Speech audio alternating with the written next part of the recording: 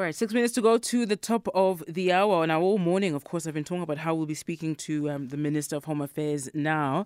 We were set to be speaking to him, but however, though, he's no longer available for us. We have on the line, though, his spokesperson, Sia Qoza, who'll speak to us about this issue here, about the extension of the Zimbabwe exemption permits, extended by another 6 months. This as a result of the Home Affairs Department only receiving a low number of applications for the extension. And Sia now joining us to give us a sense of the thinking behind this. Sia, thank you for your time. And as I said, they've been telling all morning that we're going to be speaking to the minister, and unfortunately he can't be with us any longer. But give us a sense of the thinking behind this, right? Is this your department really kicking the can down the road here, or are you convinced that in the 6 months in this extension, there will in fact an increase in the uptake of applications?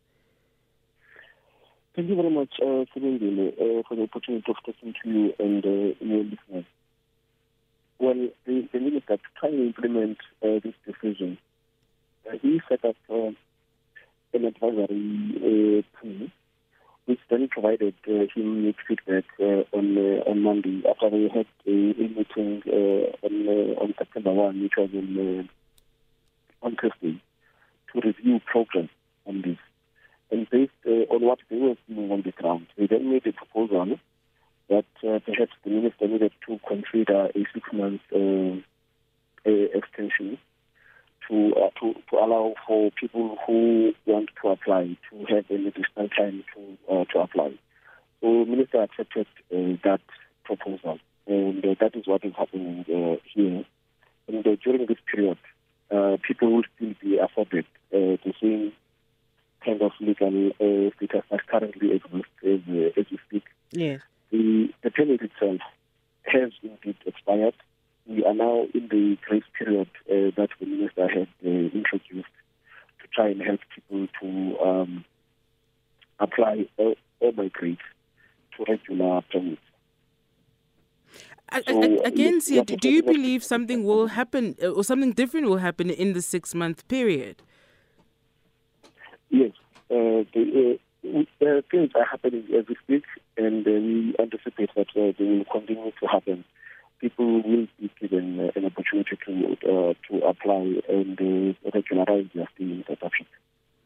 Do you have a sense of why the uptake is so low? So the many people who have not done so as yet, what is the challenge here? Do you have a sense of the state of play, essentially, what the reasons might be? Well, people will have to make a decision to apply. So it's not really up to us to tell them. Whatever, they don't tell us why they're not applying, but we have made every effort to reach out to them. There were letters that we returned to each and everyone individually, because we do have a record of all the 178,000 people who are on this permit. And we also did take out public notices, and all of this information is available on our website. So people do have access to the information. Have you received, as your department, have you received pressure regionally, even I suppose groups within country as well, who are not happy about this move regarding the permits? Has there been pressure, in fact, for the extension, and in fact to reconsider this move altogether, given the fact that the circumstances and the conditions that essentially many Zimbabweans who've made a life for themselves here are in fact may need to go back to, are still not great. Some argue they haven't changed over the last decade, and now suddenly they are expected to go back. Yeah, the minister's decision for the extension is based on the advice that he got from the Governmental Advisory Committee. And that committee looked at what is happening in relation to the application process itself, and then advised on the basis of that. Okay, so you, as a department, you just took the advice and you just ran with it. That's what you're saying, so yeah? Yes, we took the advice of the team that is basically the specialist and technical people who are dealing with the process of who are assisting people apply and who are considering the applications that are coming in from the holders of this permit. Okay, so in 6 months' time, if it doesn't get extended again and you still have a significantly low uptake of the applications, then what from your department's perspective?